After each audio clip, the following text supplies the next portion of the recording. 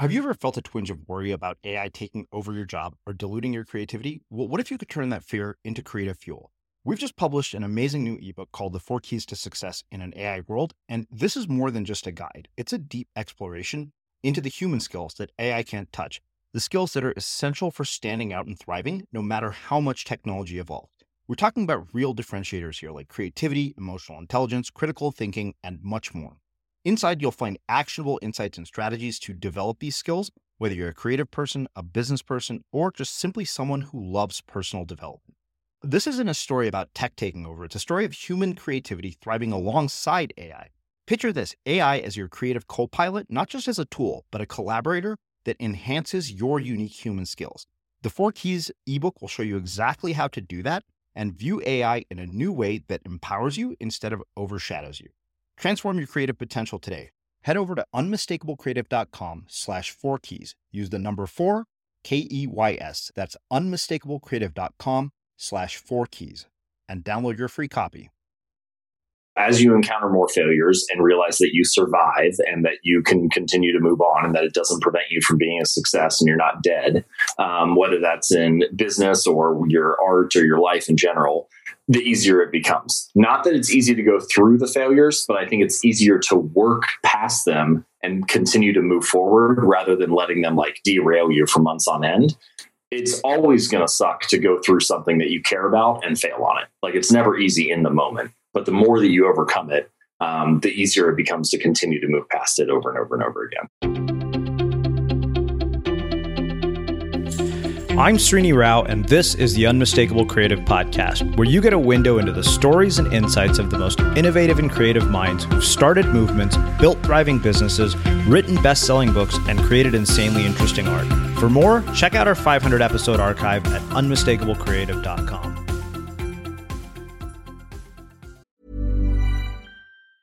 There's never been a faster or easier way to start your weight loss journey than with PlushCare. PlushCare accepts most insurance plans and gives you online access to board-certified physicians who can prescribe FDA-approved weight loss medications like Wegovy and Zepbound for those who qualify. Take charge of your health and speak with a board-certified physician about a weight loss plan that's right for you.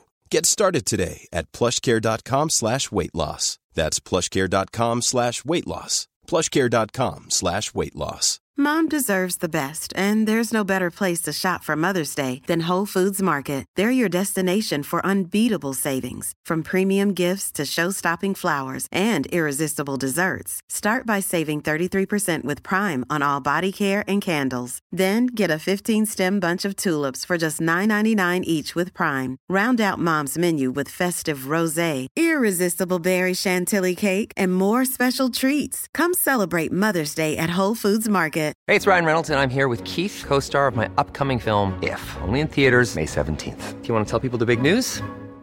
All right, I'll do it. Sign up now and you'll get unlimited for $15 a month and 6 months of Paramount Plus Essential Plan on us. MintMobile.com/switch. Upfront payment of $45 equivalent to $15 per month. Unlimited over 40 gigabytes per month. Face lower speeds. Videos at 480p. Active Mint customers by 531.24 get 6 months of Paramount Plus Essential Plan. Auto renews after 6 months. Offer ends May 31st, 2024. Separate Paramount Plus registration required. Terms and conditions apply if rated PG. There's never been a faster or easier way to start your weight loss journey than with PlushCare.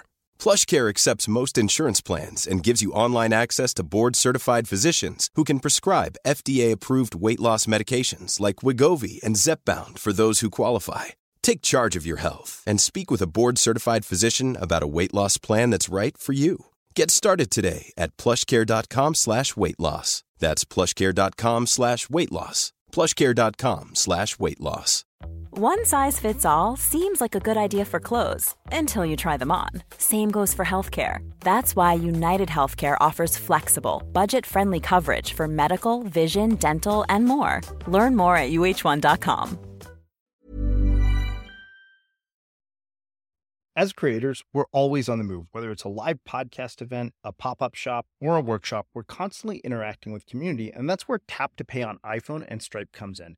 Imagine this. You're at a live event, a listener loves your merch, or a participant wants to sign up for your course on the spot.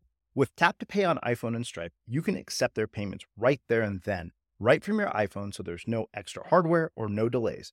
Total game changer. It's not just for creators. Any business owner can do this. It's about making transactions smoother and much more personal, growing your business in your way. We've been using Stripe for our products and courses for a long time, and now with Tap to Pay on iPhone, you can take your business to the next level too. So visit stripe.com/tapiphone to learn more. Remember, folks, with Tap to Pay on iPhone and Stripe, your business is always at your fingertips. James, welcome to the Unmistakable Creative. Thanks for taking the time to join us. For sure. Thanks for having me, man. It's great to be here. Yeah.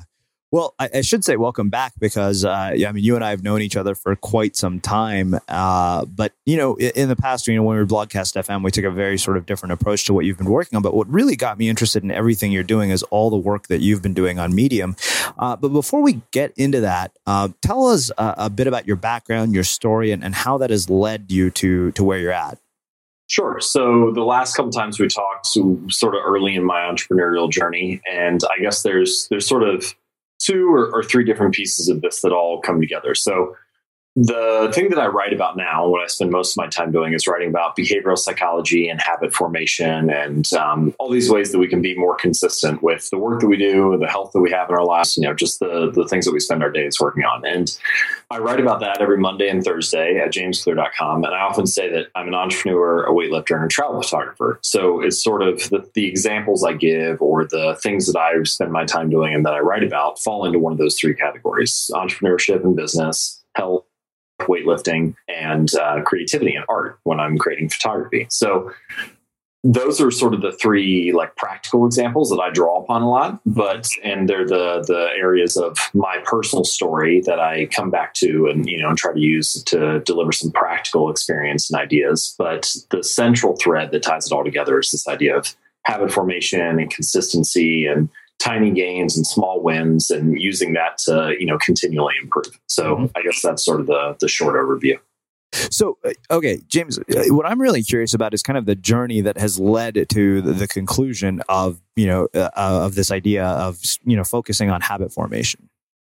Yeah. So I guess the first place it started, I've been an athlete for a long time. When growing up, my dad played minor league baseball for the St. Louis Cardinals, so I always wanted to be like him. And so I played a lot of different sports growing up, but I ended up playing baseball in college. And then I worked this medical practice, an orthopedic medical practice, for a little while. I was a biomechanics major. So the point I'm getting to here is that I've had a lot of different touch points with health and fitness and wellness and science. And so those have always been, that interplay between health and science and athletics and fitness has been important for me. Mm-hmm. And then at the same time, once I finished graduate school, I was working in the Center for Entrepreneurship, and I was analyzing venture capital investment in the region. And when I got done, I was like, hey, I'd really like to start my own business as well. And this is when I first got started about 3 or 4 years ago. And as I started rolling out my business and sending out different emails or changing the way that words were organized on my website, all these different things I was doing for my business, I noticed that the way that I worded things changed the type of actions that people would take. And that might sound simple, like, oh, you change a headline, more people will read an article or won't, or more people will buy a product or they won't. But I was really interested in this. Like, how do the messages that we come across impact the actions that we take on a day-to-day basis, whether that's the things that are on your kitchen counter at home? How does that impact what you eat? Things that are on your desk at work, how does that impact your creativity or your productivity? So I got interested in this idea of how the world around us designs our behaviors and actions. And that happened with entrepreneurship. But because I had this background with health and fitness and wellness and medicine, I naturally started applying all those behavior change concepts to that area, because that was part of my life. So that was when I started thinking about this link between behavior and health and behavior change and habits. And that was, I don't know, probably about 2 years ago that I really started diving in and reading all the research and looking up different studies and talking to professors and reading books on it and everything. And then I've been writing on jamesclear.com about that for the last about 17 or 18 months now. James, I want to go back to something you said earlier that, you have this sort of intersection of, health and fitness, travel and entrepreneurship. And I'm really curious kind of how each of those together have all influenced and shaped who you are today and how you show up in the world today, because I'm always curious how somebody's past affects, their present and their future.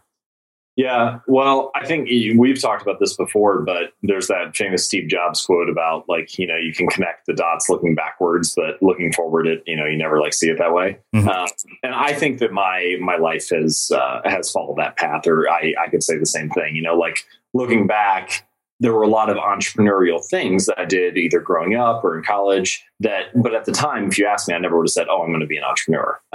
There were also a lot of like relatively adventurous things that I did. But looking at the time, if you would have asked me, I wouldn't have said, oh, I'm going to go be a travel photographer and travel around the world. But those small decisions all added up. And it's like, oh, looking back now, yeah, it's, it makes sense to look back and see where I'm at today and what influenced that. So I think that story, I think, is similar for most people. Like there's something relatively unique about that other than the fact that it's just been my experience. And I think the lesson is like many small decisions can end up making a really big change for you. And so for me, each time that I chose to do something adventurous, or each time that I chose to develop my own ideas, that led to something much bigger down the line. So like as some examples of entrepreneurial things, when I was in college, I designed my own major. I looked at the book, I saw the 50 some majors that we had available. And I was like, well, none of those fit me that well.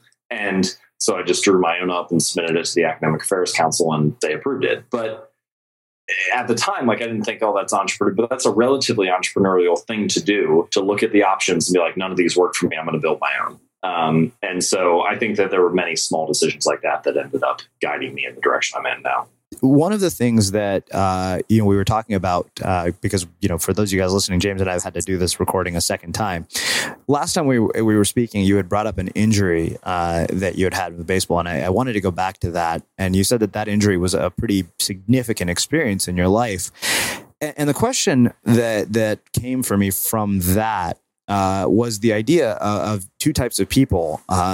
We had Sean Acor here, and he said, there are two types of people in the world: those who experience post-traumatic stress, but an exceptional group of people, many of who seem to have made their appearances on this show, who experience post-traumatic growth. And I'd love for you to, tell us your thoughts on what is it you think that differentiates those types of people, or at least, what's been your experience with that? Yeah. So, well, first of all, so my injury with baseball, I got hit in the face with a baseball bat my sophomore year of high school, and a very serious injury. Broke both eye sockets and fractured a bunch of bones in my skull. And anyway, couldn't breathe on my own for the day. Had multiple seizures over the next 24 hours. For the next 8 to 9 months, it was a long recovery process. But I ended up making my way back after that. And 5 years later or so, I became an academic All-American my senior year of playing baseball in college. And so it was a long road back, and there was this whole recovery and challenge associated with it. But I did learn a lot about myself through that experience, like what I was willing to sacrifice for, what was important to me, just how do you respond to challenge, and whether you bring positivity to that, or whether you let it sort of eat you up and knock you down. And so I don't know, I love Acor's work, and I like this idea of post-traumatic growth and using challenge and resistance and barriers to be like a springboard for the next thing for you, rather than something that pushes you down permanently. I think one thing that comes to mind, I had this conversation with a friend of mine named Beck, and so her name's Beck Temp. She works at a science museum, but she's not a scientist. And she was telling me about the things that she learned at the science museum. And she said one thing that surprised her was the way that scientists treat failure. And that is that, when a scientist designs an experiment, there are all sorts of outcomes that could occur, right? There are things that they expect, or positive outcomes based on their hypothesis or whatever. And then there are negative outcomes or failures or things they don't expect. But just because they get a negative outcome doesn't mean that they as an individual are failure. A scientist doesn't look at failure like that. A scientist treats failure just as another data point.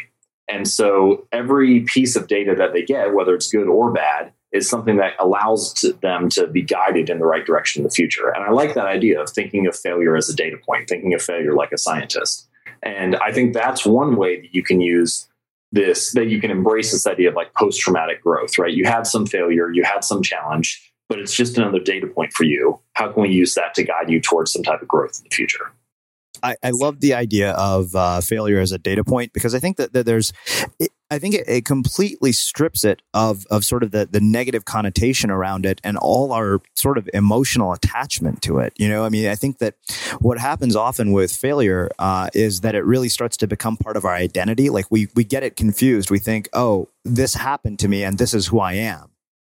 Which is unfortunately is one of those things that I see over and over, and it's so detrimental to your ability to accomplish anything. Oh, I think that's so true. So often we use our failures as an indication of like who we are as a person or how much self-worth we have, which is kind of absurd if you apply it to other contexts, right? Like if you were to go to a restaurant, for example, and sit down and order a meal, and it was like you didn't like it, or it was just poorly cooked, or it was a failure of a meal, so to speak. You wouldn't be like, oh, I'm bad at eating now. Like project that on yourself, right? As like some assessment of your self-worth or your behavior. But we do that in all sorts of other contexts, right? And so I think that this idea here, this is another quote, another way of thinking of it that I like to keep in mind. The Danish physicist, Niels Bohr, he has this famous quote that an expert is someone who has made every mistake possible in a very narrow field. And if you think about it that way, it's like, oh, mistakes or failures are required for mastery. You have to fail because only the person who understands all the barriers and the challenges and the setbacks can be an expert on the topic because they've dealt with everything that they could deal with now. And so this idea of like making every mistake possible in your narrow field, I kind of like that too, because it shows how essential failure is for success, not that there's something on opposite ends of the spectrum.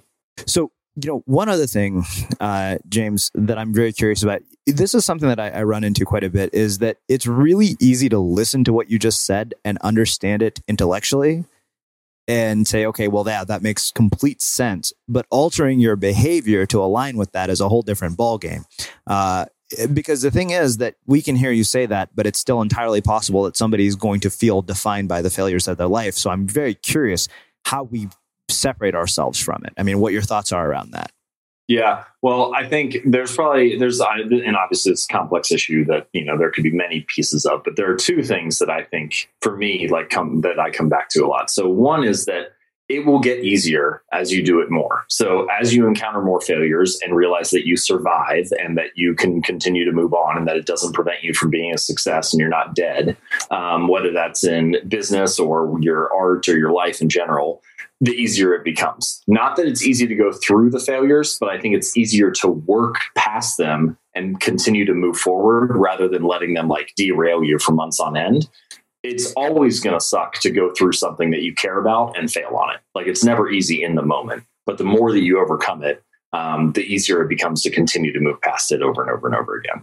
The second thing is that for me, at least, one of the most crucial things whenever I fail is to have some type of schedule that gets me back on track as quickly as possible. One of the things I write about a lot is that top performers in any industry are not different from you and I in that they never make mistakes or that they have it all figured out. Like they fail all the time too. They just get back on track more quickly than somebody else. And it's sort of this idea of like not embracing an all or nothing mentality with whatever the project is that you're working on. You see this a lot for some reason with diets and nutrition in particular. People will start with like some habit or goal with nutrition. And then if they get off their diet or they don't follow it for a little while, they have this all or nothing mentality where it's like, well, I screwed up. So I just, I completely blew it. And then they either like go off and binge eat for a week or they just completely give up for a month or two. And then it takes like a few months or a few weeks before they get motivated again. They're like, oh, okay, I got to get back on track and try this again. But if you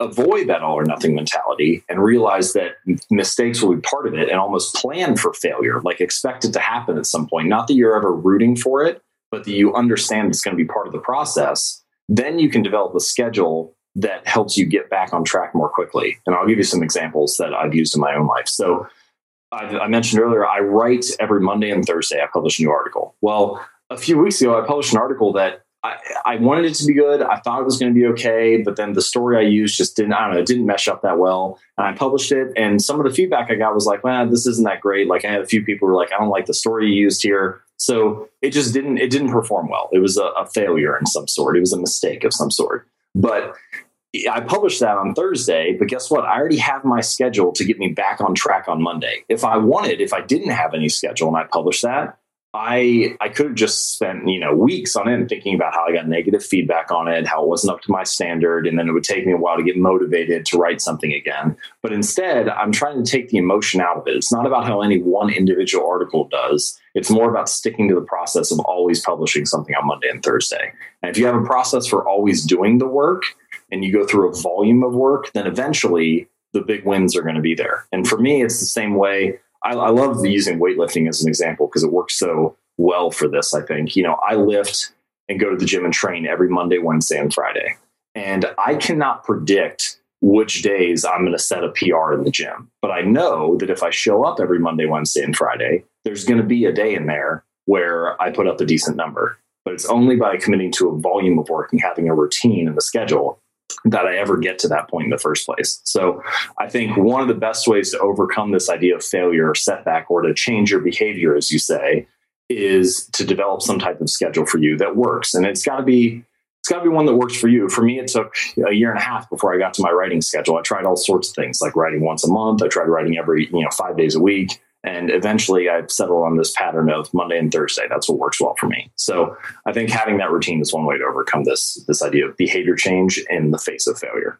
So a lot of stuff here that I really want to talk about in more depth. I really appreciate that you brought up the fact that it gets easier to do as you do it more.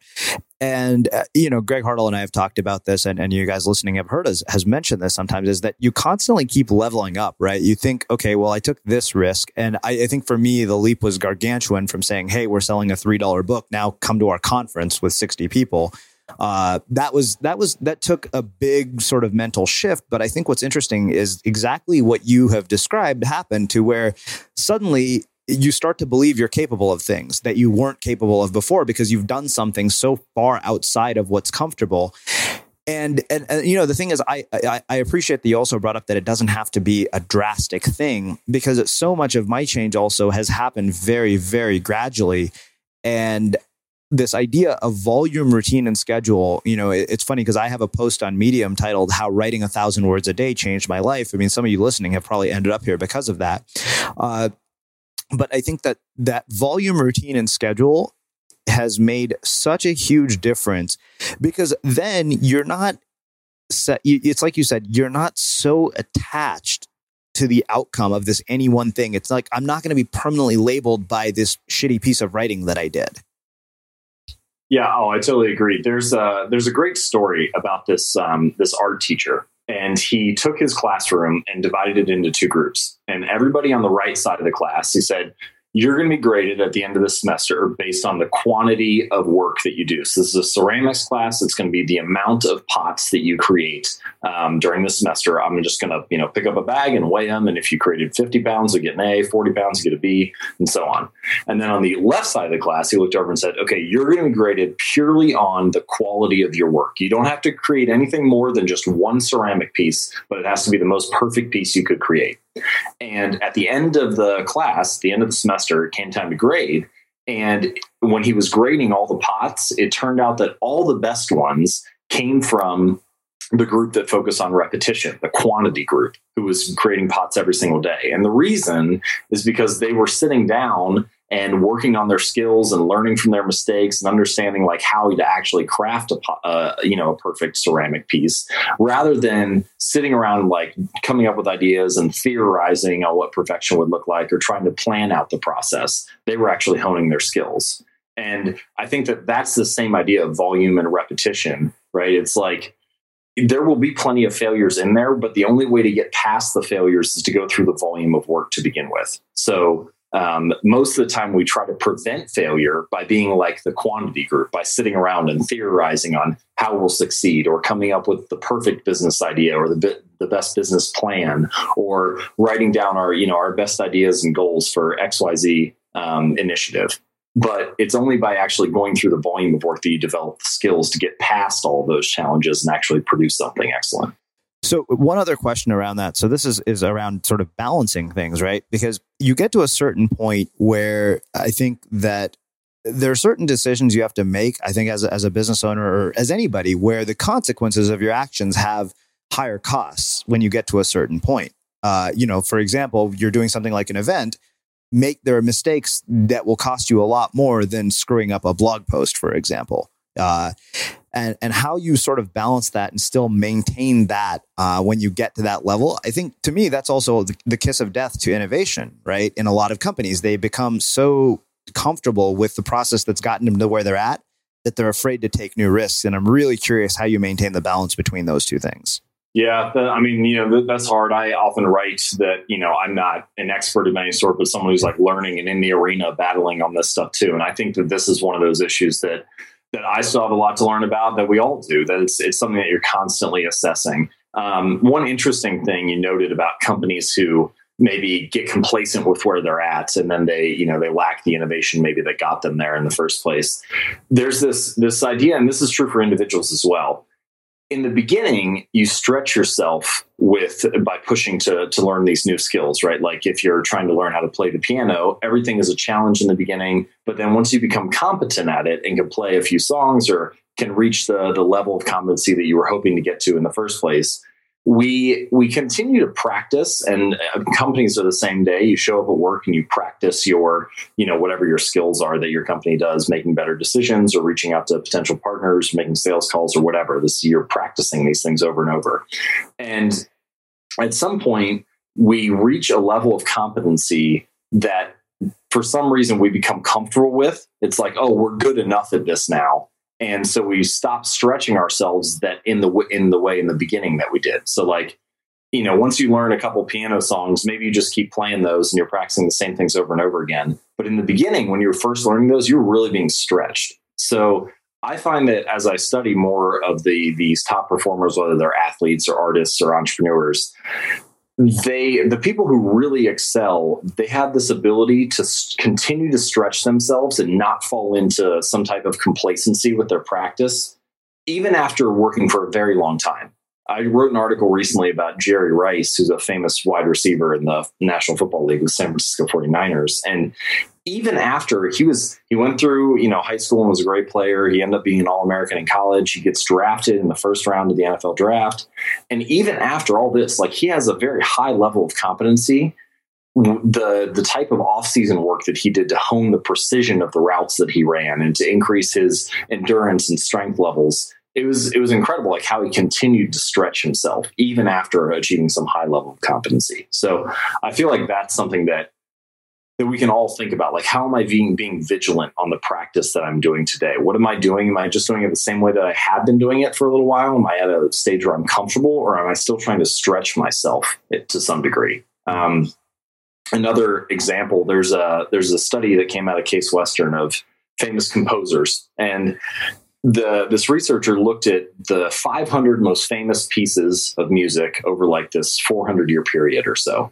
And what he found was that for every single composer, they didn't produce a single one of these like masterworks before year 10 of their career. There were only 3 exceptions, and those came in years 8 and 9. So basically, he called this the 10 years of silence. And so the idea is you have to practice for 10 years. You have to stretch yourself for 10 years before you can get to something that's truly excellent. And I like keeping that in mind. That's one thing that I learned from baseball. I played baseball for 17 years, but it wasn't until I spent like 15 years of practice that I actually became like relatively decent. And so a lot of times I like to keep that in mind with my business and entrepreneurial work as well. It's like, am I as good as I want to be right now? Well, if not, have I spent 15 years working on it? And so I kind of like that idea of continually stretching yourself through a very long period of time.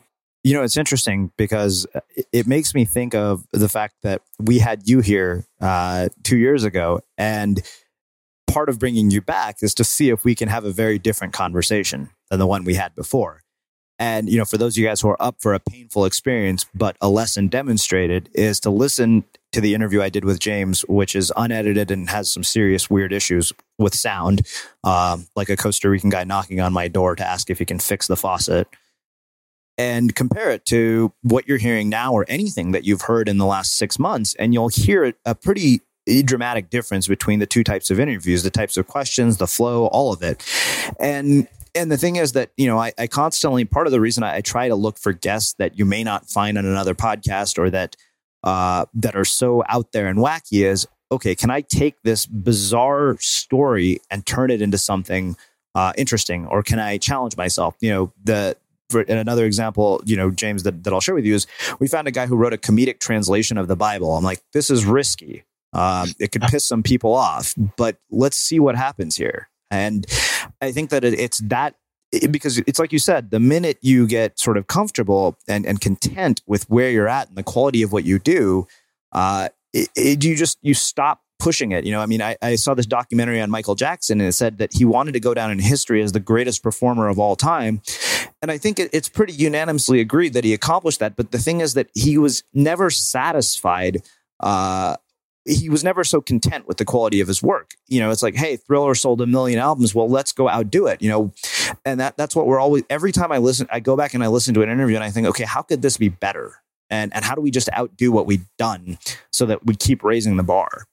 The other great thing about that is that it keeps you focused on the work that matters rather than allowing you to get bored with it and then looking to some other, some other unrelated or not as important place to try to make something successful. And what I mean is that, like, most people realize, like, let's just take the classic blogger online or a writer of any type. Most people realize that it's the article that makes the difference, right? It's like the quality of the work of that actual piece. But people end up getting bored writing articles every week. And so rather than stretching themselves and trying to produce something that's greater in that very simple context, like, how do I write a better article? They end up looking to other places for solutions, like, oh, maybe I need a better social media strategy, or maybe I need, whatever else, like something else that's not nearly as important. And I think you can see the same thing in all sorts of areas. I was talking to a fitness coach the other day, and he said that the most dangerous thing to any client is a bored coach. And what he means is that if the coach gets bored with the basics, then they stop teaching the basics, the foundational stuff that really matters. And they have you do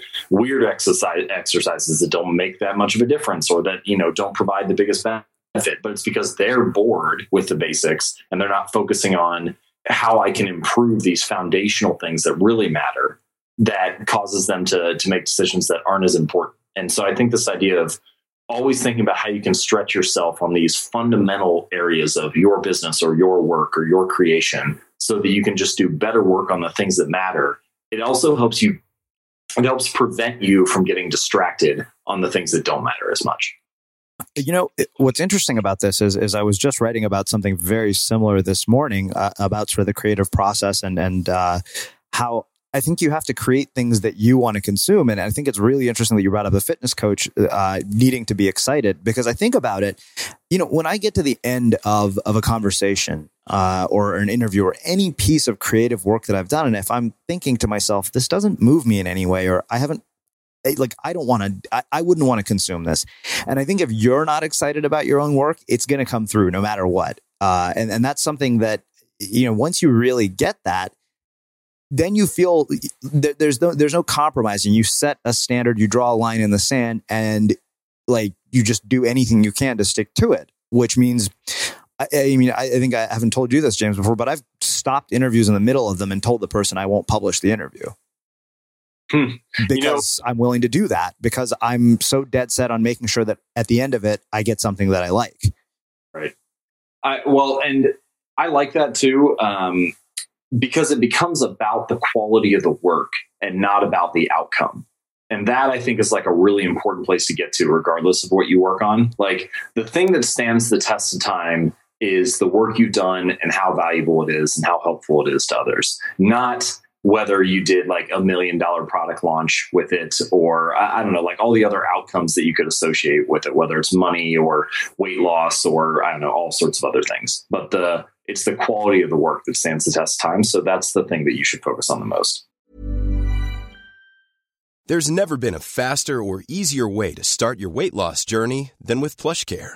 PlushCare accepts most insurance plans and gives you online access to board-certified physicians who can prescribe FDA-approved weight loss medications like Wegovy and Zepbound for those who qualify.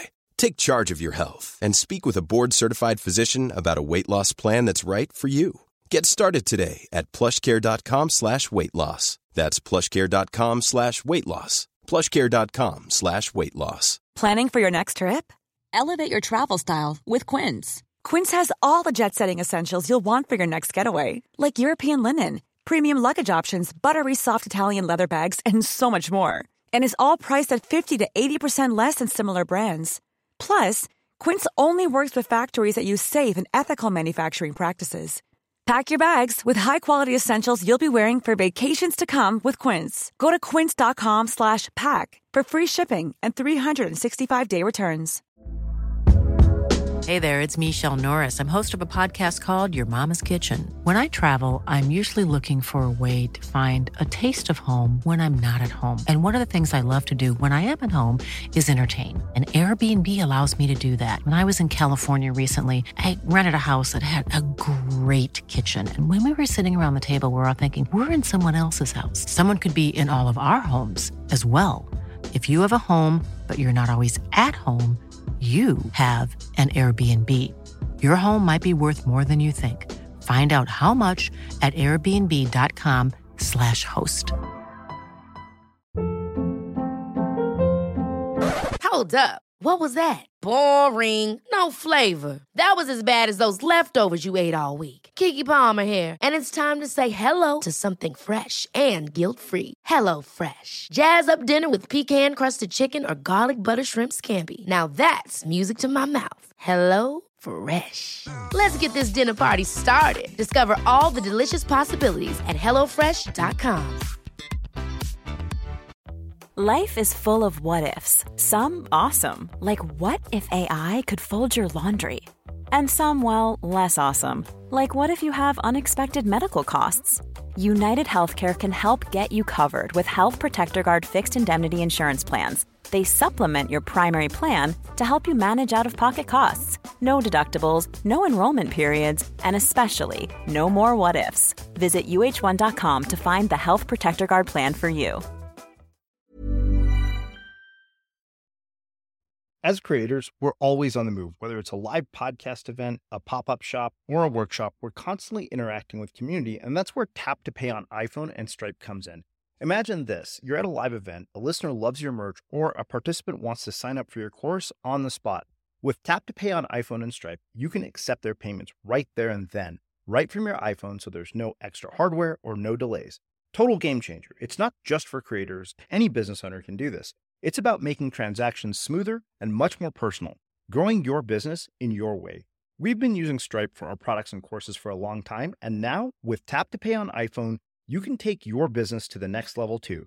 So visit stripe.com/tapiphone to learn more. Remember, folks, with Tap to Pay on iPhone and Stripe, your business is always at your fingertips. Well, James, let's do this. As you've probably heard me say 1,000 times, let's shift gears. One of the things you talked about is how the world that we've designed around us shapes our actions. And I really want to start getting into the core of what really intrigued me about the work that you've been up to. And I remember you brought up a phrase called identity-based habit creation last time we were here.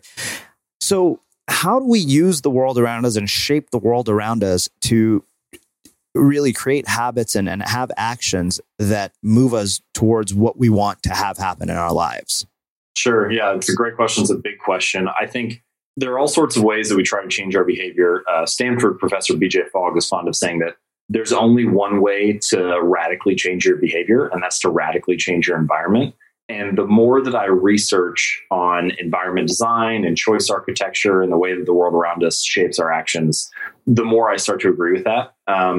Just to give a rough example, if you take 100 people and place them on a beach, most of them will feel relaxed and relatively stress-free. If you take those same 100 people and place them in a war zone, most of them will feel anxious and stressed and uptight and fearful. And that's completely independent of who they are as people, what they believe about themselves, their life experiences. It's simply a response to their environment. And that's an extreme example, but it works on small scale stuff as well. The things that you encounter each day, the environment you live and work in, it shapes your behaviors. And sometimes that's the external environment, like the things on your kitchen counter and whether or not you'll eat them. Or here's an interesting example. If you package things in tinfoil, then you don't see them as well. So like if you package your leftovers like that, you're less likely to eat them than if you package them in like saran wrap or plastic wrap. And so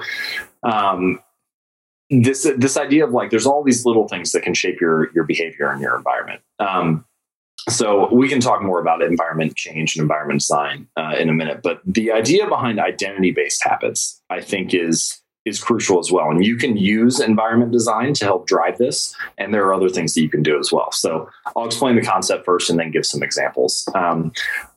I first came up with this idea after talking with a physician, but the basic idea behind identity-based habits is most people focus on what I would call the outer layers of behavior change, things like your performance or your appearance or the outcomes that you have. If you ask most people to set a goal, like take weight loss, for example, since that's a popular one, they might say, oh, I want to lose 20 pounds in the next 4 months.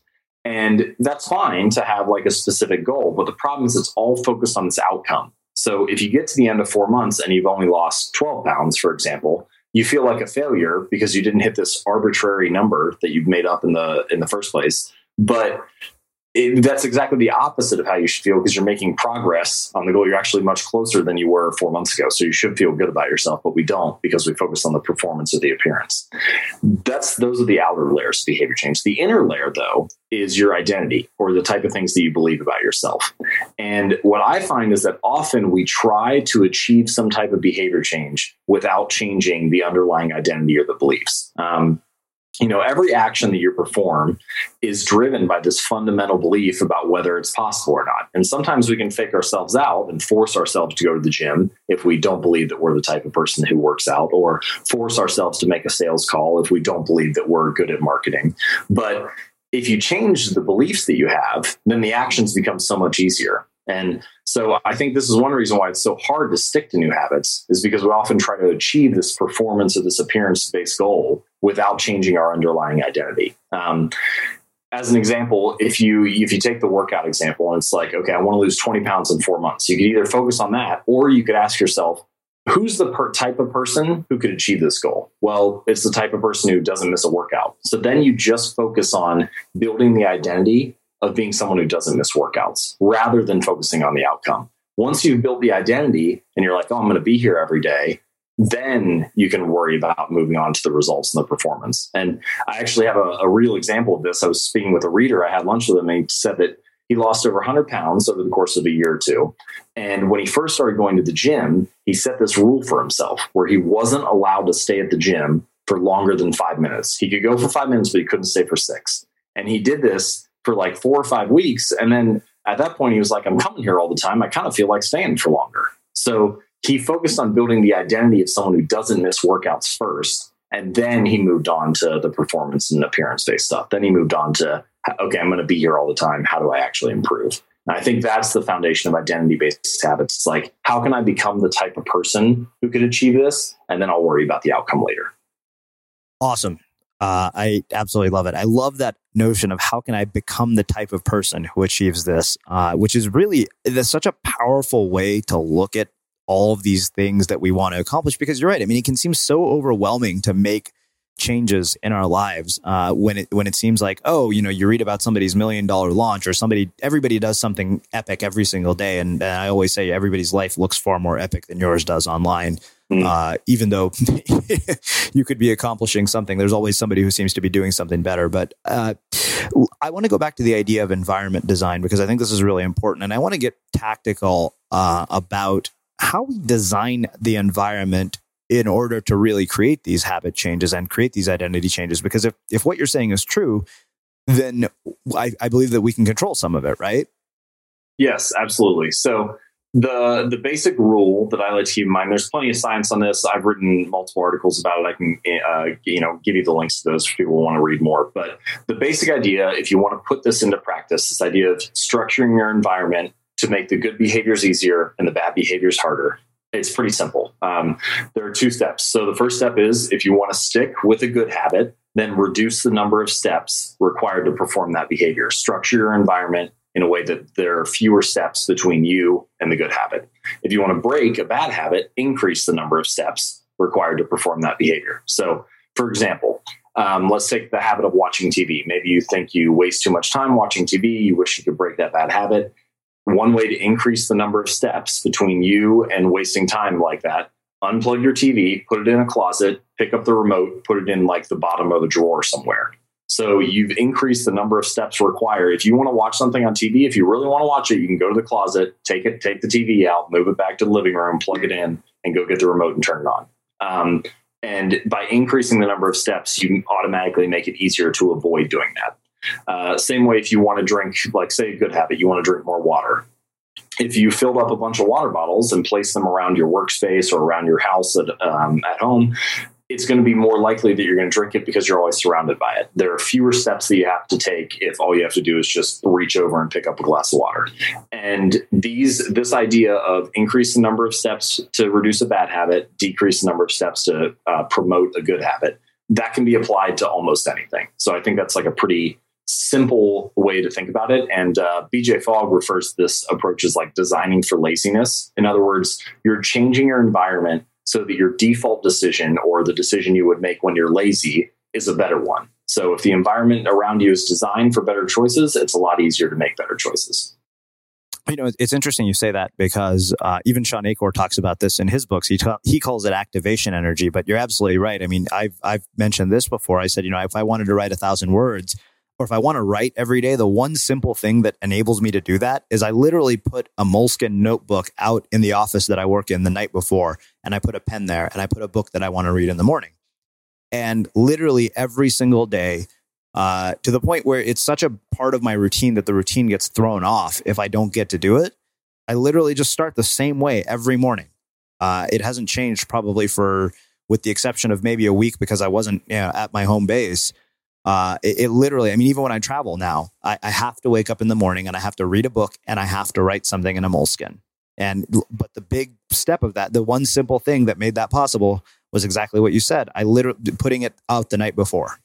Yeah, a lot of people say the same thing for all types of health habits. Like if they want to go running after work or, in the morning or whatever, if they set their running shoes out and their workout bag, their gym bag out the night before, then there's it prevents that barrier from being there. And so it's more likely for them to fall through in the morning. And I love the writing example because I have something similar that I follow with my writing routine each morning, but it's designing a space that sort of makes it easier for you to have an on-ramp, so to speak, for initiating your habits. And here's another way to think about it. So there's, in the book, Getting Things Done by David Allen, he talks about this idea of the 2-minute rule. And it's like a procrastination hack for him where it's, if you can do something in less than 2 minutes, then do it now. So simple stuff like making a phone call you've been avoiding or doing the dishes or throwing in a load of laundry or whatever. If it takes you less than 2 minutes to do it, then go ahead and do it now. Well, I think we can adapt that for habit and behavior change. And the way that I like to think of it is there's this sort of physics of life. There's this inertia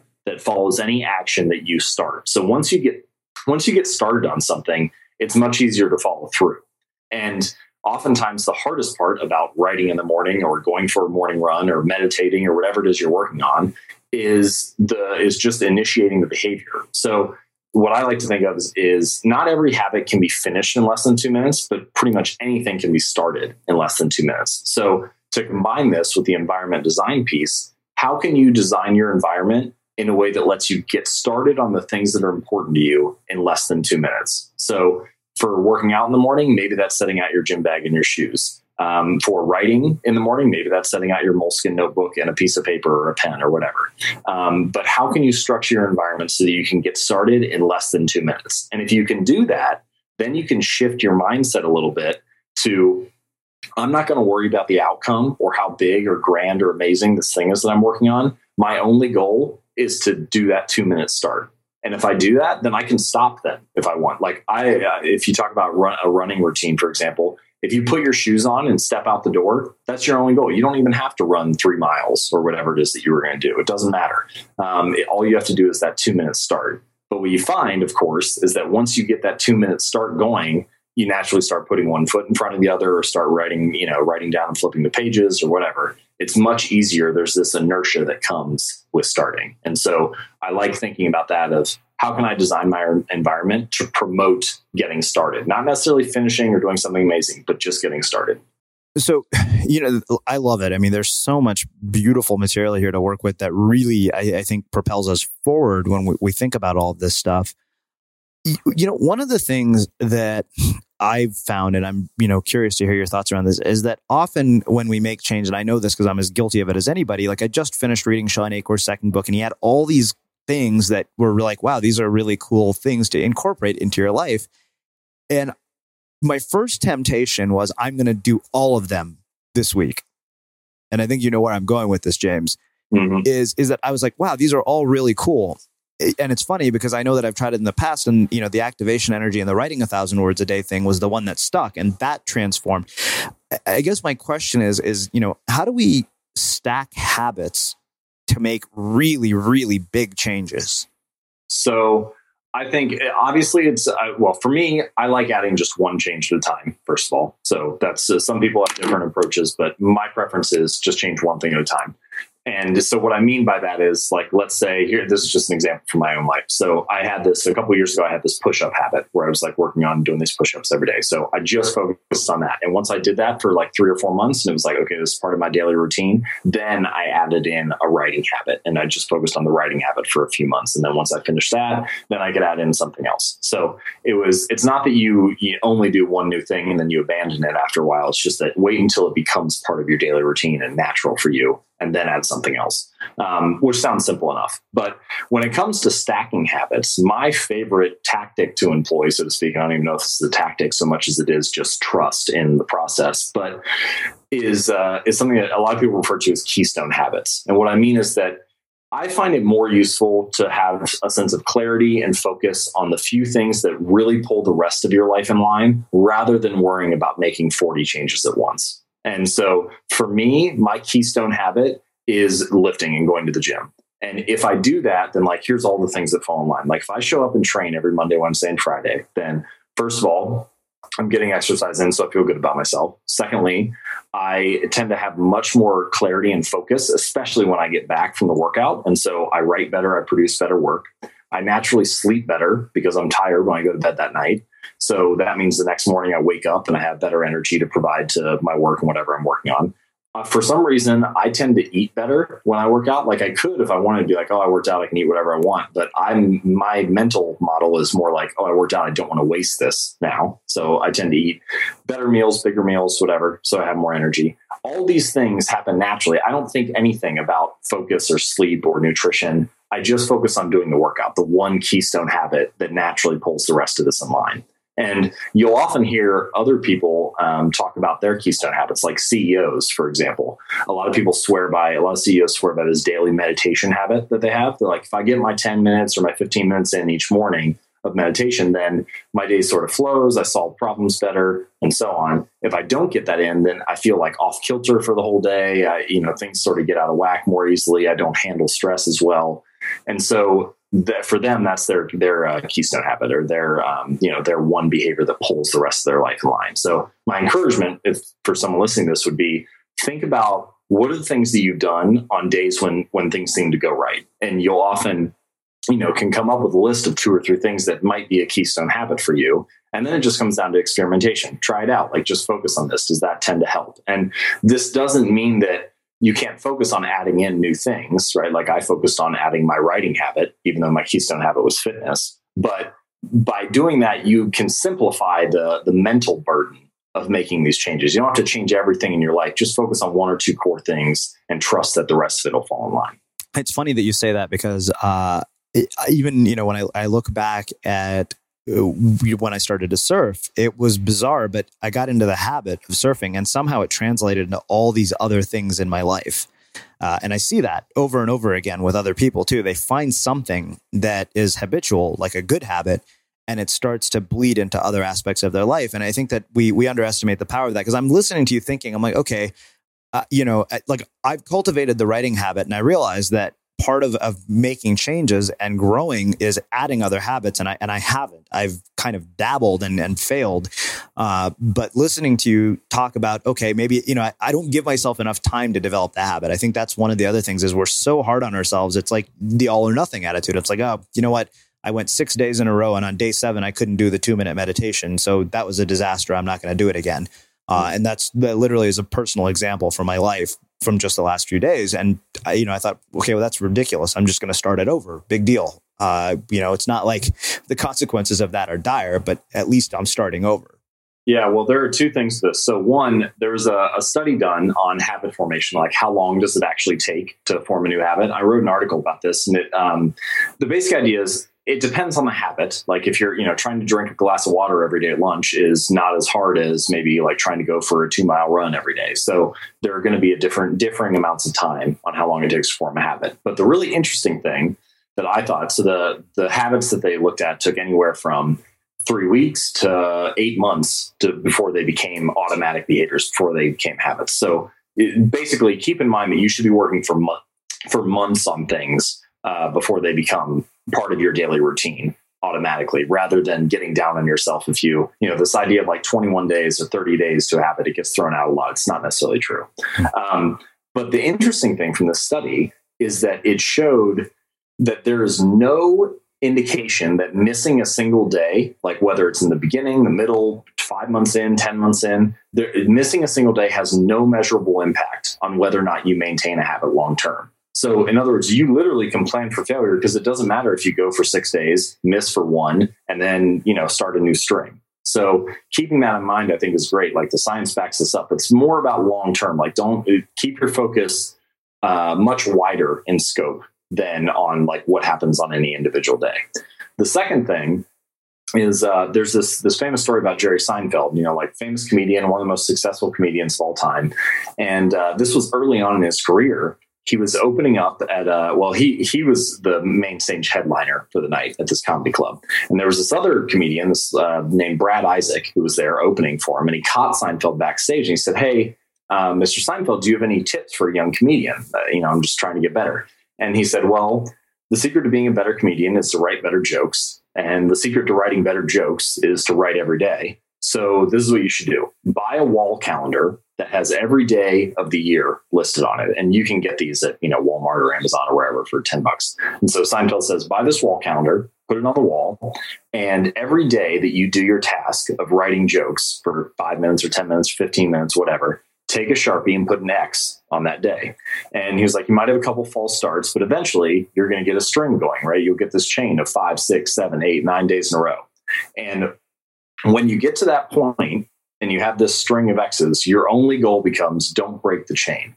Don't worry about how good or how bad the jokes are you write, about whether or not you'll use them in a show sometime, about whether or not it's the best thing you've ever written, about how long you write. Just focus on not breaking the chain. And if you do that, then you're going to write enough to write better jokes and you'll be successful. And so I wrote an article about this story and people really gravitated towards that. And they started creating chains for, exercise routines or for making sales calls for their business or for reaching out to potential partners for their nonprofit or whatever. You can apply it to all sorts of different habits. But the basic idea is that think about how long this chain is that you're creating. And this comes back to this volume of work and this repetition idea that we talked about earlier. And then also realize that if there happens to be a break in the chain at some point, that doesn't change how much success you can have with the habit over the long run. So it's more about there may be a few days where there's an X missing, but you want the chain to be, filling up as many days as possible over the long term. And so if you combine those two ideas, I think it's a powerful way of thinking about habits and realizing that it's much more about the long-term process and the consistency than it is about your performance in any one individual day. I think it's really cool that you brought up that it's funny because the pressure to not break the chain, I think, is so daunting for people. And even for me, until I've heard it put that way, I was like, wow, I thought the goal is like literally there's no break in the chain at all.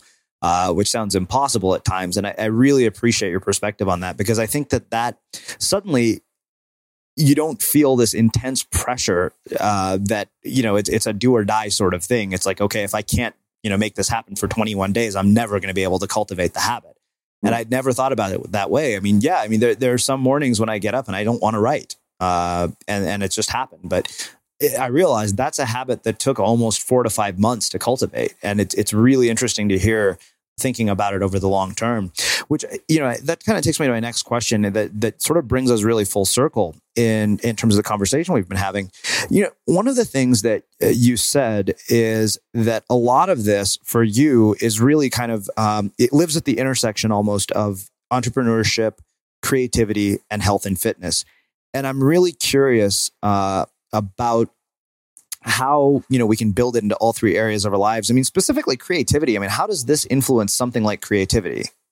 Yeah. So I've been reading a lot about creative routines of great artists and writers and composers and everything. And it's funny how much, they all have their own idiosyncrasies and they all have their own ways of approaching things. But the one thing that you can never get past with all of them is that the only way that they created great work was by creating work often. And sometimes for some people that was only 2 hours a day. For some people that was 6 hours a day, for, whatever. But I think the main point is they always came back to their work on a consistent basis. And we often think, and I thought this for a long time, that creativity is some inspired thing that strikes us at, the right moment. I was talking to Todd Henry, who is an author. And at the time, Todd's book was coming out. And I said, Todd, this is before I had my Monday, Thursday writing routine. I said, I've only been writing when I feel motivated or inspired. I'm interested in to know what you think about that, because I feel like I get my best ideas whenever I have this burst of inspiration. And he looked at me and said, well, that makes sense. I only write when I'm inspired too. It just happens to be every day at 8 a.m. So I realized that this is the difference between someone like me who writes inconsistently or just, whenever they feel inspired, someone who's basically an amateur, and someone who produces great work on a consistent basis or is always delivering something new and creative, someone like Todd, who's a professional. And I think the difference is amateurs create work when they feel motivated. Professionals create work on a schedule. And that's the difference between professional creatives and amateur creatives who think that they need some type of spark to do great work. And really it comes down to the same thing that I mentioned earlier. I can't predict which days I'm going to go into the gym and set a PR, but I know that if I lift every Monday, Wednesday, and Friday, there'll be some days that I do good work. And I find that now that I have my Monday, Thursday writing schedule, it's the same way. On average, writing 2 posts a week is about 8 or 9 a month. And if I write 8 or 9, then I know that 2 or 3 will be decent. I don't know which 2 or 3 it'll be, but it's only by committing to that consistency that the sparks of creativity come out at some point. So I feel like that, for me, is how to apply habits to creative tasks. Is let's set up a routine and a schedule so that you can deliver on a consistent basis, and trust that only by delivering consistently do the sparks of inspiration come out. So James, let me ask you this. This is something that just came to my mind as we've been talking about all of these things. And you've given us an amazing set of tools to work with. And there are, thousands of people probably who are going to hear this. And I can't help but think there are going to be a few who go out and actually use what you've talked about and actually make changes in their lives and actually put it to work. And then a group who, despite knowing intellectually everything that you've talked about, understanding it and having the capability to do it, don't do anything with it. And I'm wondering what you think distinguishes those two groups. Sure. So there are all sorts of things that could come into play, reasons why you may procrastinate or, in the words of Stephen Pressfield, give in to the resistance that prevents you from doing things.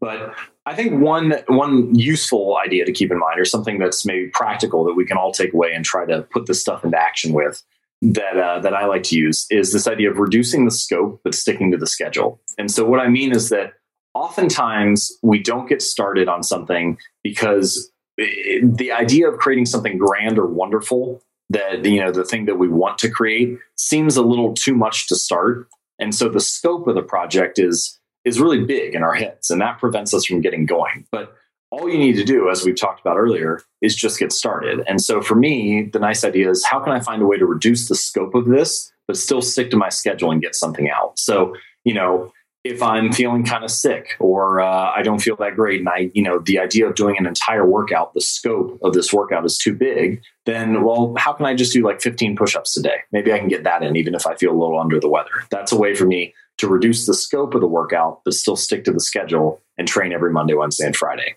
If I need to write an article, but I don't feel like I have any good ideas, or I don't feel like there's something that, that is going to be really compelling. Well, how can I reduce the scope of this and make sure I get something out today? Even if, maybe I can only write 5 good sentences. Well, maybe 5 good sentences is all I can provide today, but at least I stuck to the schedule.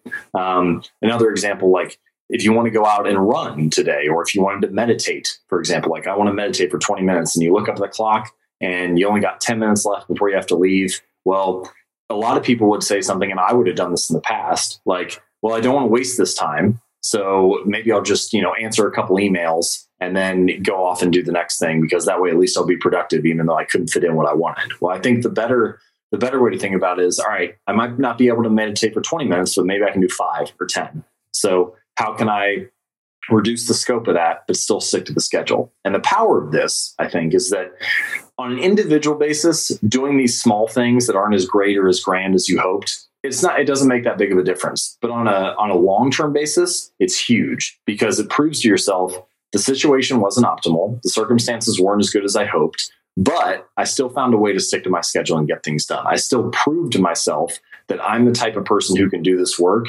even when the situation isn't ideal. And once you do that, then we get back to this identity-based habits thing, right? You prove it to yourself over and over and over again in many tiny ways, and eventually it becomes your identity. And once it becomes your identity and the type of thing that you believe about yourself, like for me now, I just write an article every Monday and Thursday. It's who I am. It's part of my identity. It's not something that I'm forcing upon myself. I just believe that I'll do it because I've proven it to myself many times in many small ways. So by reducing the scope but sticking to the schedule, you eventually get to a point that is much more powerful than any one individual outcome. And that is that you believe that you're capable of the thing that you're working on. That was awesome. Seriously, for those of you guys listening, you should go back and play that part again. Seriously, that was easily one of the most useful things I've heard in a really long time. As far as advice that can be put to use and make drastic changes. James, I got to say, I'm really, really happy I reached out to you to bring you back. We're getting close to the end of our time together, so I want to wrap things up with one final question. Our show is called The Unmistakable Creative, and you and I have been down this road together for quite some time, having sort of parallel journeys. I mean, we've both been at this for probably 3 or 4 years, and we've seen the web change, we've seen it evolve, we've seen it get noisier, probably noisier than it's ever been at any time in history. So my question for you is, what is it that makes somebody or something unmistakable? I think that so often we try to come up with an answer that, like, how can I be unique in my business? How can I come up with an idea that no one's ever thought of? How can I do work that no one has ever done before? And, first of all, most stuff has been done or thought of in some context, at least. So I think coming up with unique ideas is perhaps impossible. We're all replicating something, if only nature, and not someone else's idea, or we're all getting influence from other areas, I guess is a better way to put it.